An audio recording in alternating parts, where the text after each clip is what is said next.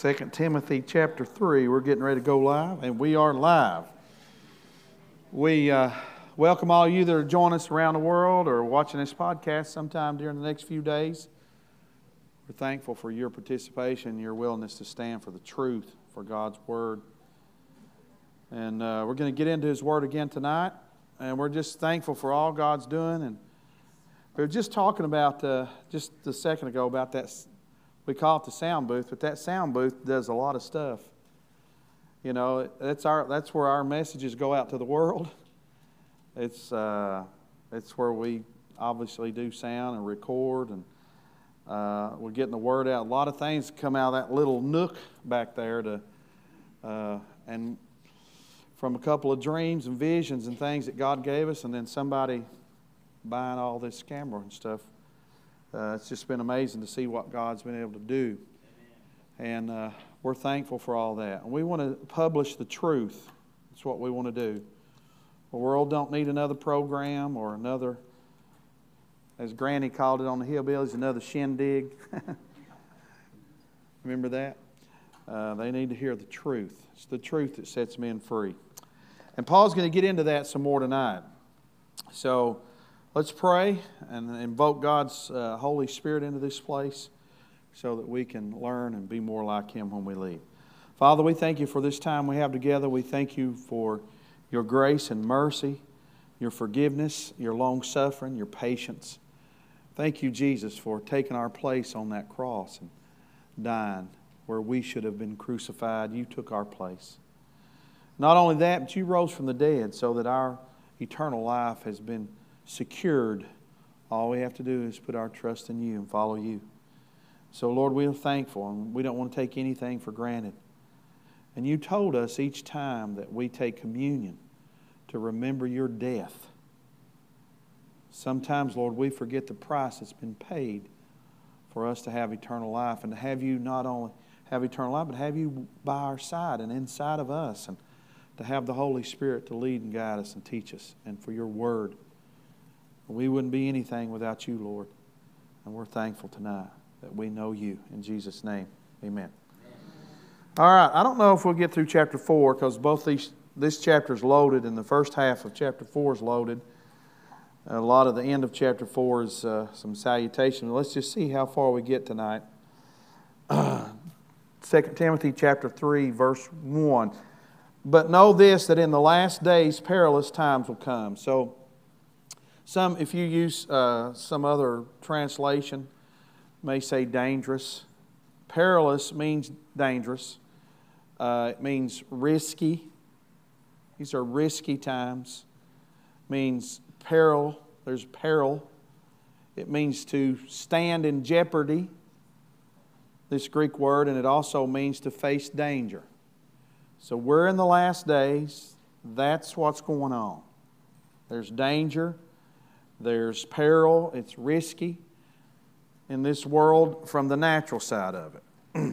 It says, in the last days, perilous times will come, for men will be lovers of themselves. So we're seeing all this, right? This is easy for us to see in the world we live in. They love themselves more than they love others. For instance, I was listening to some news on the radio today, and the governor of Michigan made these two statements.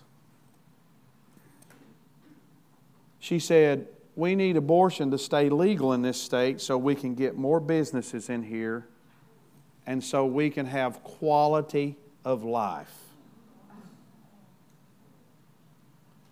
What a hypocrite. The only people that are for abortion are the people that have already been born. Easy for them to say that, right? But see how ridiculous that sounds. They don't even listen to themselves when they make statements like that. Because they're lovers of themselves.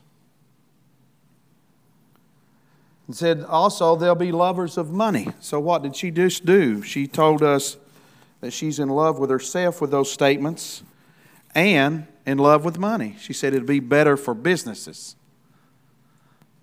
if we have abortion rights. So, love themselves. They love money. They're boasters. They're proud. They're blasphemers. This is what's going to be in the last days. Disobedient to parents. I've said this to my wife. She's in that realm, education realm. And I've said it to other people that work in that realm. If children don't respect their parents, you can forget about them respecting you. And that's where we're at. He says they will be disobedient to parents. They'll be unthankful. Right? How many times do we see our culture here in America, just give me more, I deserve it, I deserve it. No humility. They'll be unholy, and that's clear. Unloving. Unloving. Now, I'm against abortion from day one all the way till the baby's born. But how the most evil person can even get to the place where they would kill a baby after they're born, and that's what Virginia's argued for.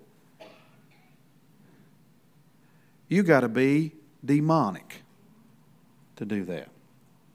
You got to be demonic. You got to be influenced at the least by demons and probably oppressed or possessed with a demon to even go along with something like that. Have you noticed what Satan's doing in this country? He's attacking the children. Do you know that foster care is an epidemic in this state? Children growing up.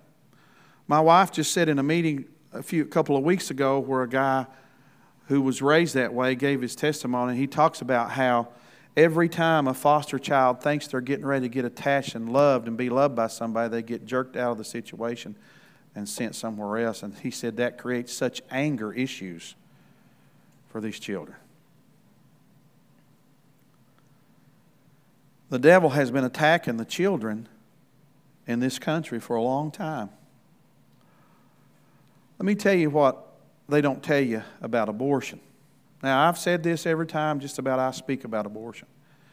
If you've had an abortion, anybody's listening to me or wherever, you can be forgiven. That's not the unforgivable sin. Moses killed a dude and hid him in the sand. So you can be forgiven. But where the problem is and where the church has to draw the line is say, if we do something wrong, we got to call it what it is, repent and move on. That's what the Bible, but we don't start calling it right. Let me tell you what abortion's done that they won't tell you. We've lost 70 million that we know about. I'm sure it's a lot higher than that. That means 70 million people will not be paying into the Social Security system. And it's going to go broke, they say, in just a few years. That means 70 million people won't be buying blue jeans or socks or shoes.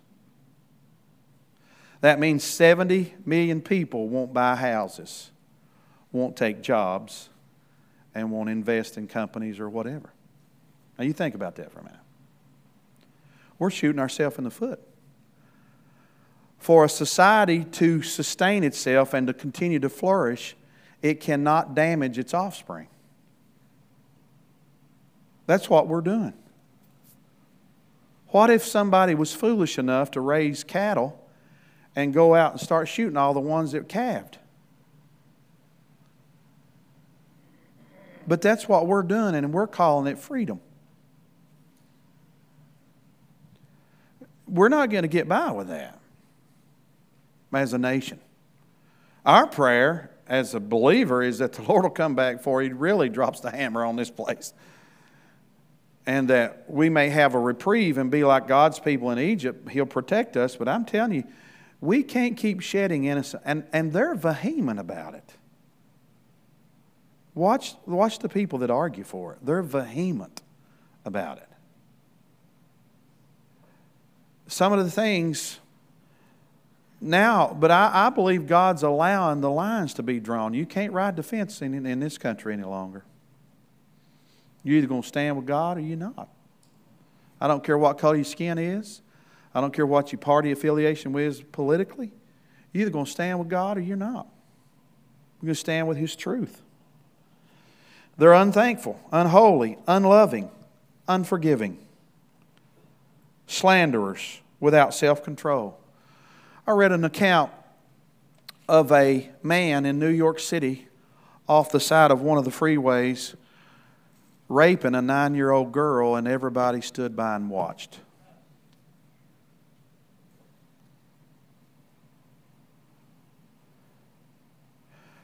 God can't put up with this stuff much longer.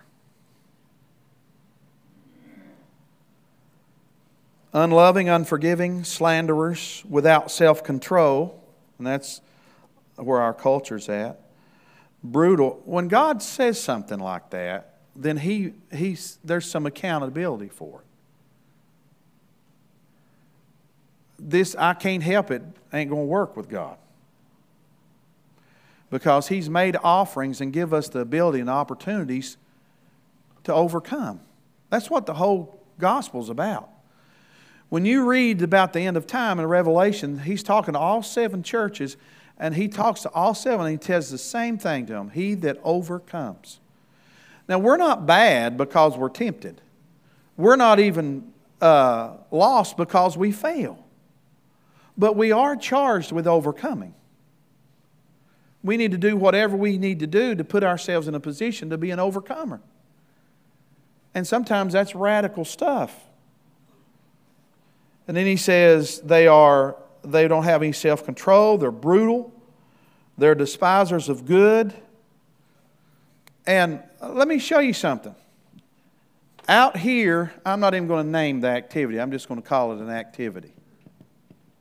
All right? We'll call it a bad activity. Stick man. Well, it's got some long legs, don't it? Stick man is walking this way.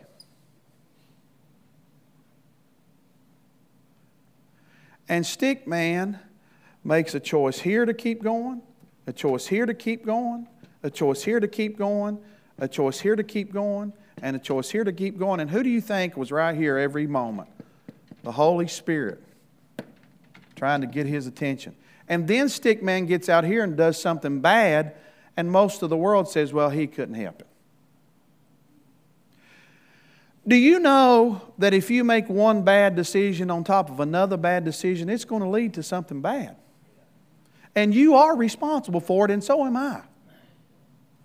Because we had plenty of roadblocks. I'll never forget a guy said one time, he said what caused him to get saved. He said he went to a revival, was invited, and he said the preacher got up and said, how many roadblocks are you going to run through to get to hell? And he said that's what got his attention. Because God's setting up roadblocks all along the way for all of us. And you that have been serving the Lord for a while and can look back, you can start saying, man, the Lord was dealing with me then, He was dealing with me then, He was dealing with me then. That's because He's a good God. And so we get out here, you can make so many, the Bible says you can wind up with a seared conscience. But it takes a lot of bad decisions to get there. The Bible says some people become a reprobate. That's somebody who gets to the place where they don't even desire to seek God anymore, where conviction no longer is part of their life. You can get there. It's a long journey to get there because our God is so long-suffering and merciful. I don't know personally anybody that I know is a reprobate because they still have this sense of, I may have run into people that I think could be that way just by observing them, but I don't know that personally. God is so long-suffering, but if you want to persist and persist and persist, then you can find yourself in a horrible spot. And you and I are responsible for that. Somebody said, well, he wasn't in his right mind out here. Well, was he here? When he went against God here and when he went against God here? That's what happens with sin. Sin will cause you not to be in your right mind. Now, I know I'm not going to get many amens on this. But sin will cause you, one bad decision after another will start warping your mind. You cannot have a proper thought process if God is not a part of it. You cannot have a proper thought process if God is not a part of it. I don't care how smart you and I think we are, or how much education we've attended to. If God is not that's what's wrong with a lot of our education system in this country right now. We've got science teachers and history teachers and all kinds of teachers trying to teach without adding God into that. You've left the circle open if God's not a part of it. He's a part of everything. God's a part of science. He's a part of medicine. He's a part of heaven. He's a part of spirituality. He's a part of the soul. He's a part of everything. And then he says, they'll be headstrong, haughty, lovers of pleasure rather than lovers of God.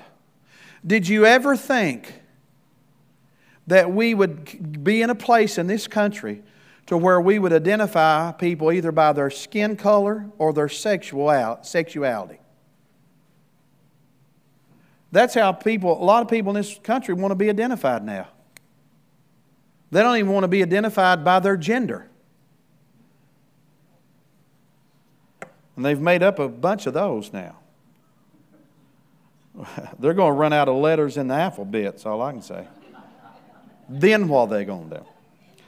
They'll be traitors, headstrong, haughty, lovers of pleasure rather than lovers of God, having a form of godliness but denying its power. So we just had a church here in Danville open up. They're getting ready to open up. That part of their mission statement here in this city says that God affirms all sexual orientation. No, He blesses all sexual orientation and affirms. That's where we're at. I mean, if we could bring our parents and grandparents back, oh, mercy, what they would think. They have a formula of godliness but denies power. The power there means God's ability. They deny God's ability. Most folks, and I shared this with you a few weeks ago, we had many churches in this country have transgender services where they let somebody who says they're whatever and they controlled the service and preached or talked or whatever, had their dogs come through, some of them did. It says, haughty, lovers of pleasure rather than lovers of God, having a form of godliness but denying its power, from such people turn away. Now, there are people, according to the New Testament, that we're not supposed to have any fellowship with. It's not the only place it says it. John talks about not having fellowship with those who say they're brothers and sisters, but they walk in darkness. Paul's talking about here, he's talking about how we're not supposed to be around those kinds of folks. All the stuff that perpetrates perversion is demonic. It's not natural. It's not another way of thinking. It's demonic. Anything that distorts God's word or what God intended for mankind is demonic. Demons promote that stuff. And we've given the world just about every avenue to do that with. And he says, these are people who deny its power. From such people turn away. For of this sort are those who creep in households, and make captives of gullible women, loaded down with sins, led away by various lusts, always learning and never able to come to the knowledge of the truth. People who are constantly receiving instruction. And I would just caution everybody, when you read stuff, make sure it lines up with the Scripture. And if it don't, be careful. This is our standard here, right? This is what we use as the plumb line. I do that all the time, no matter what I'm reading. Make sure it lines up. And there are books that I've read that I wouldn't hand off to other people, because I wouldn't want them to get led astray. If you're not ready to identify that stuff, it will cause confusion. There are also books that I've read a few pages in and threw them away. So you got to be on guard for that kind of stuff. You got to recognize, right, what God's saying, and then that way you can pick up what the world's saying or what the enemy's saying. And then he says, now as Jannes and Jambres resisted Moses, so do these also resist the truth. He explains them to us. There are men of corrupt minds, disapproved concerning the faith, but they will progress no further, for their folly will be manifest to all, as theirs also was. So he's referring to this situation with Moses in the Old Testament.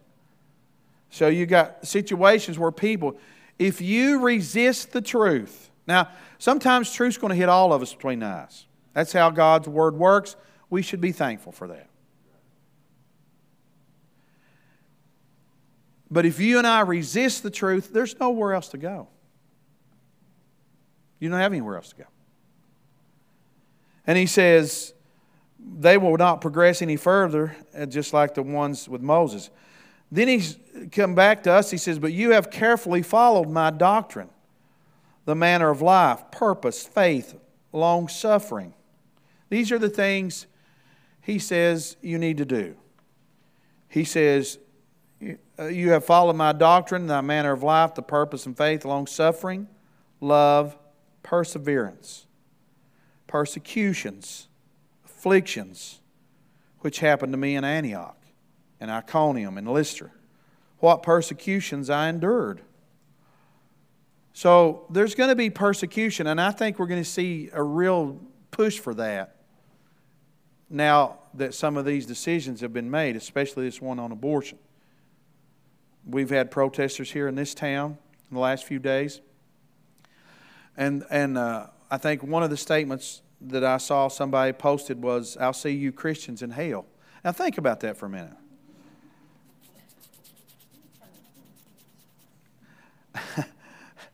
Think about the issue of abortion. All right, you're fighting so you have the right to kill another human being. That's the first problem. And you're so angry and vehement about it, and that's basically what they've blamed this on. There's a movement now blaming this on Christians. We've let Christians have too much say and too much influence. So persecution is going to come, and this word persecution, let me show you what it means. And you think about this now, because it usually starts subtle and verbal, and then it gets more intense. That's how persecution starts, right? It's like a fight, right? Anybody ever been in a fight? Don't raise your hand.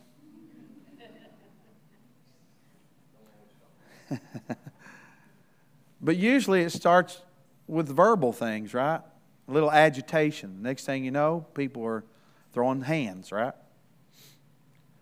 That's what we see here, because this word persecution means to drive away, to put to flight. They want, if you have an opinion that's biblical, you're not accepted. You can't have opinion that's different, right?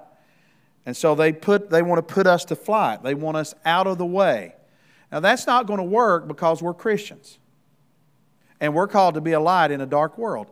He told us at the beginning of this, these were perilous times, times that are risky, where we face danger, where we stand in jeopardy. Paul talks about his afflictions here. He talks about them a lot to share these things with us. So this persecution is going to start out with verbal things, but it's going to get far more intense. If you watch some of the actions and see some of the countenances on these people, it's demonic. Now, I've dealt with this in ministry several times. Demon possession's real. But we live in a culture to where most churches and the culture don't recognize it anymore. Now, as we get closer to the end of time, I believe we're going to see more manifestations of that. Because the devil knows what time it is better than most churches. He knows he's running out of time. He knows he's been watching this unfold and seeing all the prophecies that God has given over time, and he's watched them happen.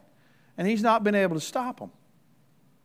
You know, he would have loved to have kept Israel from becoming a nation again, and from Jerusalem being regained by the control of the Jews. So he's seeing all. He knows what time it is better than most Christians.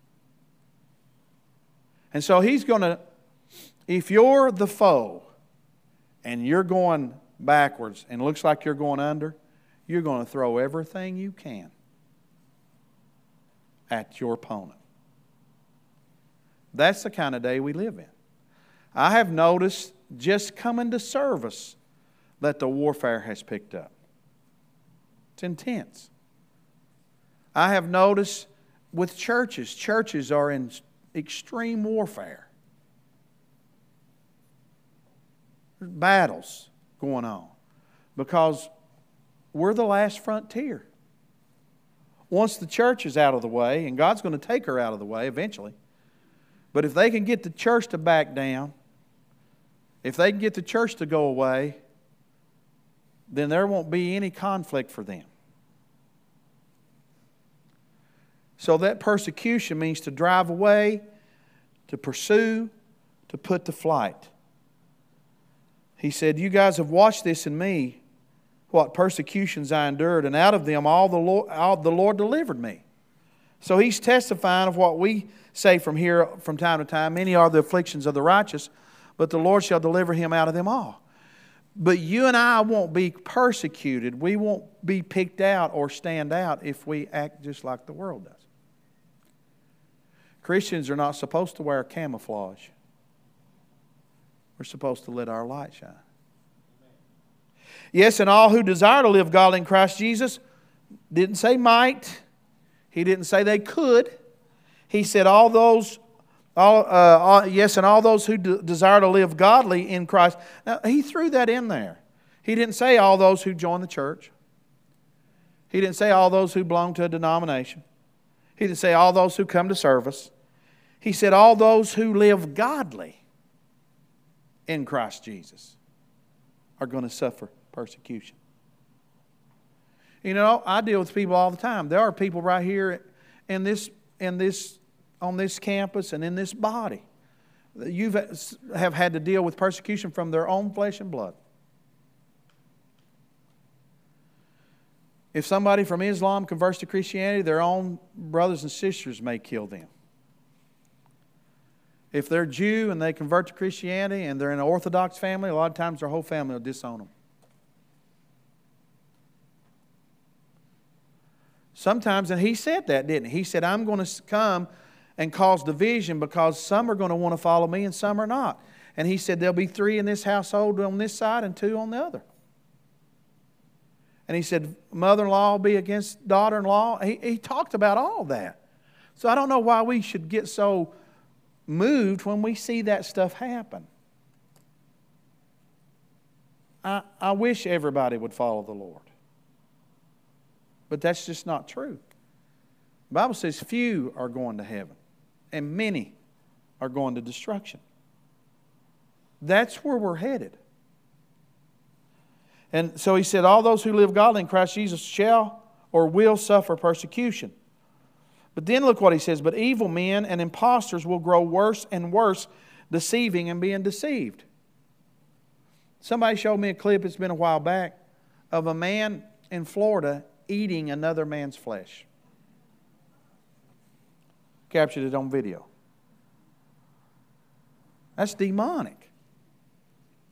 We don't fight flesh and blood. We fight against things we cannot see.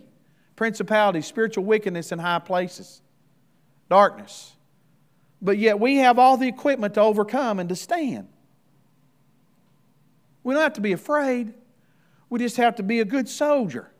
Stay engaged, like he said, so that we don't get enticed by the things of the world. The Bible says, he that stays engaged and fights a good fight in the warfare will not entangle himself with the world anymore. You got to stay engaged. You don't get exemptions either. None of us get exemptions. I don't care how long I've been a preacher or how long I've been doing this. If I don't stay engaged, I will lose ground.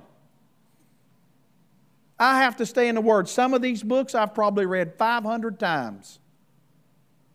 But it's food to my spirit man. And my spirit man needs that food because he's fighting hell. And so are you. We're all fighting hell. But we have the victory. We have all the power available to us. But it's like the guy who wants to play football but won't ever go to the weight room. That's how a lot of Christians are.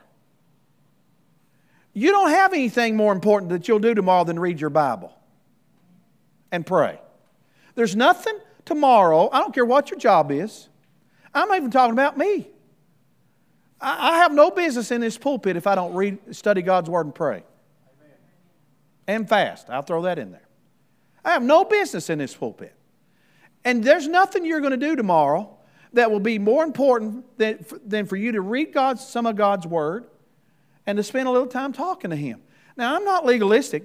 We're not in competition. You don't have to spend more time than me or less time than me. That's not what we're doing. What we're doing is getting up every day and spending time with our husband because we love him. And because we look at around us and everything we have has come from His hand. Every single thing.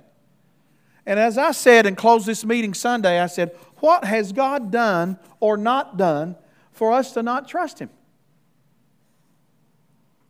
Nothing. He's been perfect.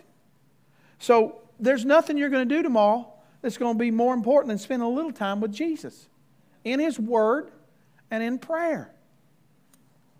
And then he says, these things I endured, and out of them all the Lord delivered me. Yes, and all who desire to live godly in Christ Jesus will suffer persecution. But evil men, postures will grow worse and worse, deceiving and being deceived. Guard it.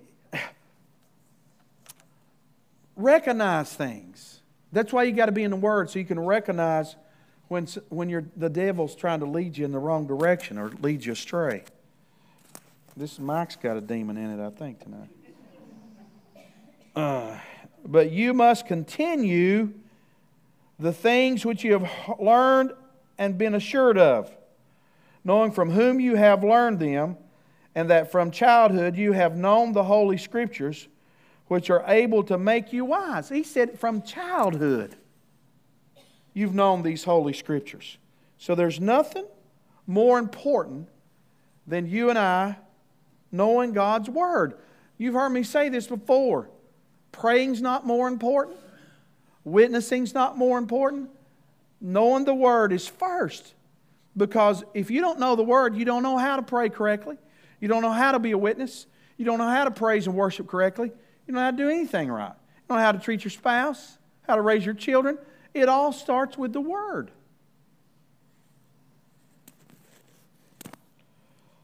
And then he says, you've known these which are able to make you wise for salvation through faith which is in Christ Jesus. And then he gives a statement here. He says, all Scripture is given by inspiration of God. It is profitable for doctrine, for reproof and correction, and for instruction in righteousness. The word, you've heard this before, inspired means God breathed. So when I hear somebody who's handling God's Word, be it a pastor, priest, or whatever they call himself, or a teacher, or whatever, doesn't matter. When I hear them say, if Paul were here, he would not have said it that way in our culture, then they've just undermined everything about God's Word. They're saying that Paul wrote it and it wasn't given to us by the Holy Spirit. They have no business standing on God's Word. They just undermined it all by saying something like that, as foolish as that. But you see, those are the things we got to recognize when people make statements like that. And he says, all Scripture is given by inspiration of God is profitable. Here's what it's profitable for: doctrine. And you know this, I grew up in the church and around the church. I've been to all kinds of churches. I've preached in just about all kinds of churches. And some of them have their doctrines plastered on the wall. And some of it don't have a thing to do with the Scripture. It's men's. That's the thing that Jesus come to town and had to set the Pharisees down for. Said, you've got the ways of men are more important to you than the ways of God. And notice when I gave you what that governor said, she didn't care about God. She don't care about God. Politics started with Saul. Saul was supposed to do what God had told him to do. And when Samuel comes up and sees Saul, first thing Samuel hears is, bah. And Samuel says, hey, did you do what the Lord told you to do? He said, well, yeah. He said, well, why am I hearing these sheep? And he said, well, the people. So right there is where I believe politics entered the world. Because at that moment, Saul was saying, I care more about what people want than what God wants.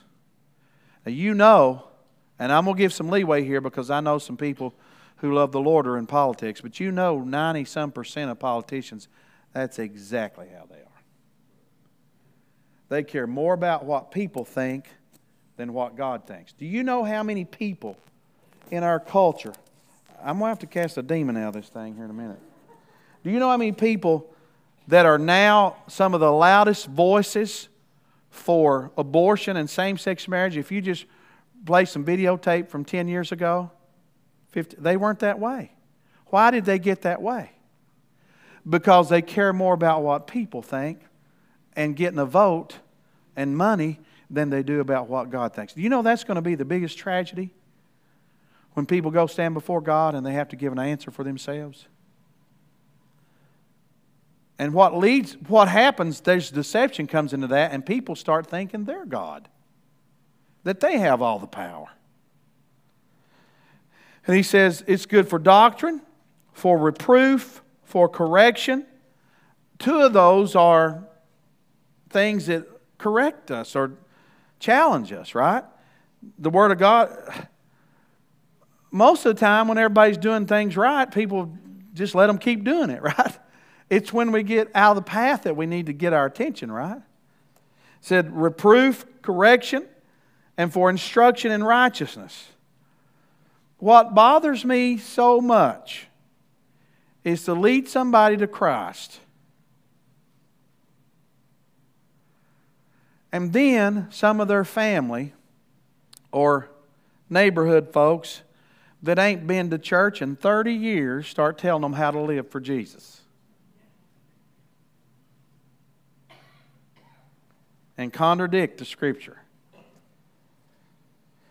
And he says that the man of God may be complete, thoroughly equipped for every good work.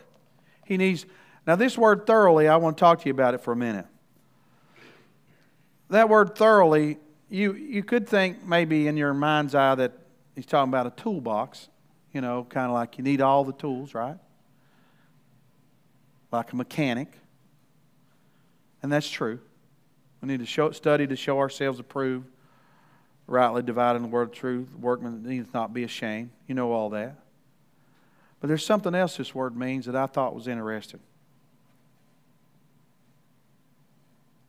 It means to be purged.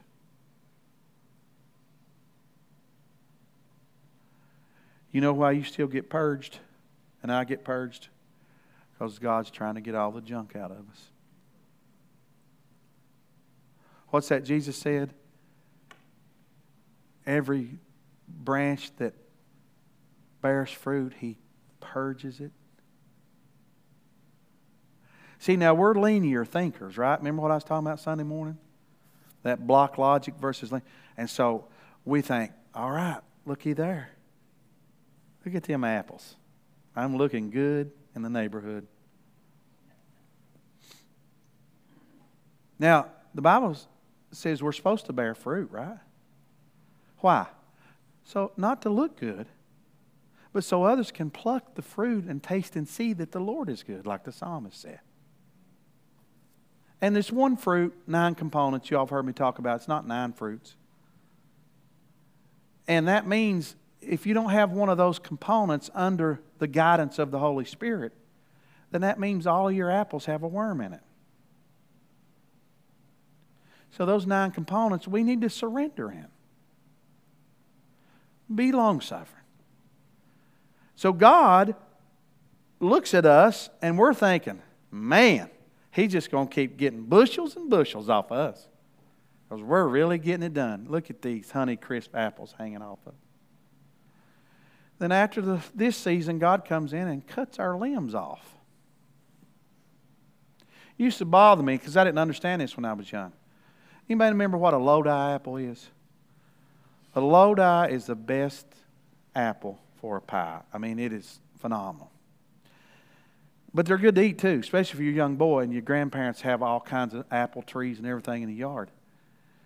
And man, they'd be loaded one year, and then I'd be thinking, man, next year, and my grandfather, sometime in the fall or whenever, would cut those things to a nub. And I didn't understand that when I was little. I'm thinking, you are running.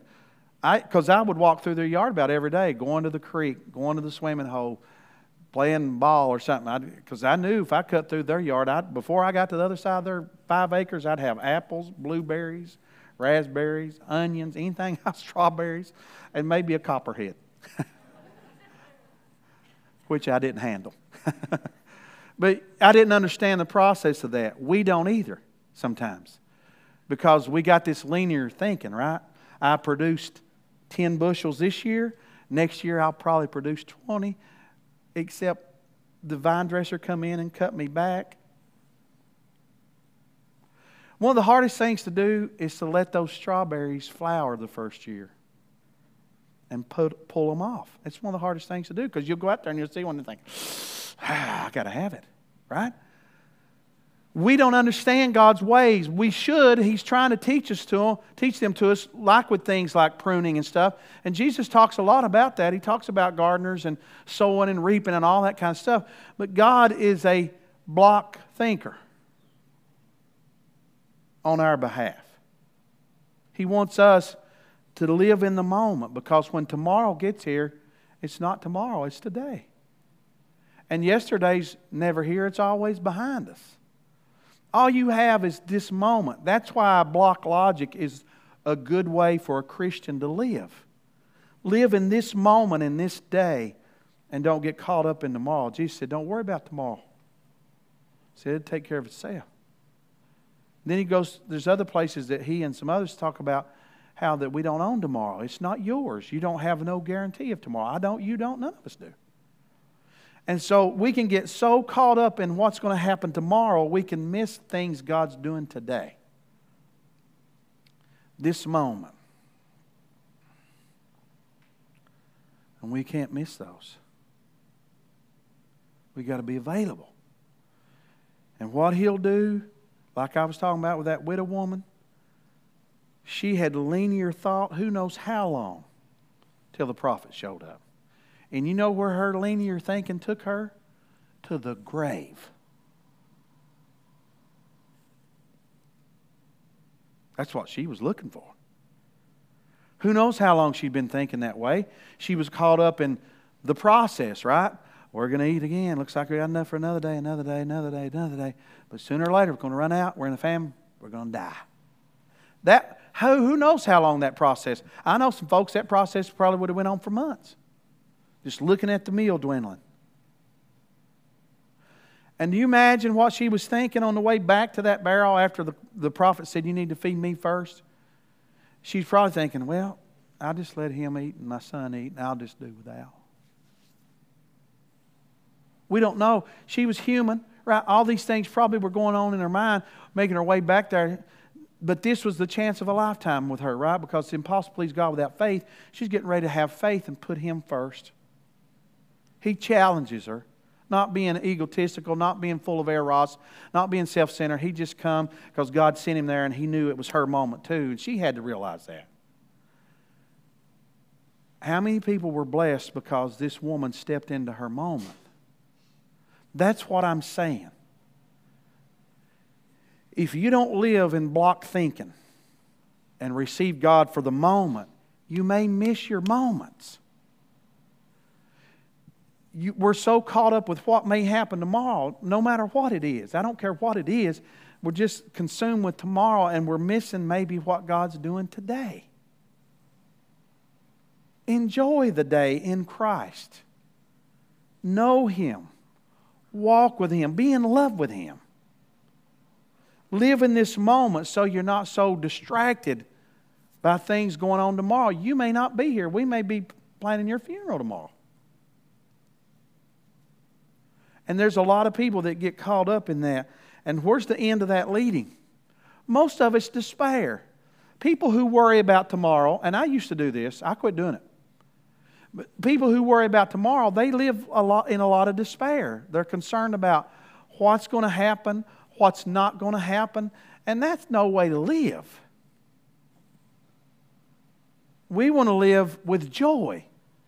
We want to live in the moment. We want to know God's will. And so she's got this moment of a lifetime. And Elijah offers it to her. And she steps out in faith. The Bible says without faith it's impossible to please God, but God is a rewarder of those who diligently seek Him. The word rewarder in the Greek means a giver of wages. Now, that doesn't mean God's always going to give you money, but it means, because if you're praying for somebody to be saved, no money's worth that, right? I mean, God may reward us in all kinds of ways, but He used an accounting word there to get the point across. We all understand the means of exchange. When we do something, we get rewarded with some level of means of bartering or exchange, right? So He was getting the Holy Spirit was getting the point across there. This woman received that. The barrel never ran dry in the whole famine. Because now see, that's what I don't want us to miss. We may be missing some supernatural movement in our situations because we're not stepping out. We're linear thinkers thinking, well, there's just enough for us to eat today and then tomorrow it's over. This is your moment. This is my moment. Stepping out into that. So who is somebody that diligently seeks the Lord? The Bible says, and we'll close here, the Bible says the kingdom of heaven suffers violence and the violent take it by force. That's a bad choice of words in English. But it means somebody who refuses to be denied. Like Jacob in the Old Testament. He said, I'm not letting you go till you bless me. Right? He walked the land. It's like Zacchaeus who got up in the tree and said, hey, I got to see him. It's like the woman who touched the hem of his garment. Who knows what all she endured to get there? Dust kicked in her jaws, toe jam, everything, right? To get over there and touch his garment. And then this woman whose daughter's in trouble, and he almost offends her. He said, we're not giving the master's meat to dogs. And she could have got mad and went and run Jesus down on Facebook, which a lot of people would have done. But she says, yeah, but the dogs eat the crumbs off the table. And Jesus said, hey, whoo, you got it. Somebody who refuses to be denied. That's what it means. Somebody who just keeps coming. Just keeps coming. I remember playing football one time in high school, and then this old fullback was just a load. He was big as the lineman, and he could run. It was a bad deal for me because I was the last guy between him and the goal line. And I weighed like a whopping 145 pounds. He could have got me in one leg of his pants. But I'll never forget what one of our guys said who was tired of tackling. We had two good linebackers. They were good linebackers and didn't care to hit people. But he said, he just keeps coming. He just keeps coming. He's relentless. That's how we ought to be in the things of the Lord. That's what he's talking about. Diligent seekers. Father, we thank you for your love and mercy. We thank you for your word. It ministers to us. It fills our spirits so that we can be strong. Lord, there's a lot of issues in our world today that we want to be on the right side of. We want to stand with your word. I'm not interested in going out and attacking people, Lord, but I am not backing down from your truth. You said heaven and earth will pass away, but your word will stand forever. You just want us to stand firm, and when confronted, that we should give an answer of the hope that lies within us, like Paul said, and why we believe the way we do, and why we've built our life on the rock and not the sand. Go with us and guide us. Help us to be strong, and help us to be those lights to the world that's lost and undone. In Jesus' name, amen.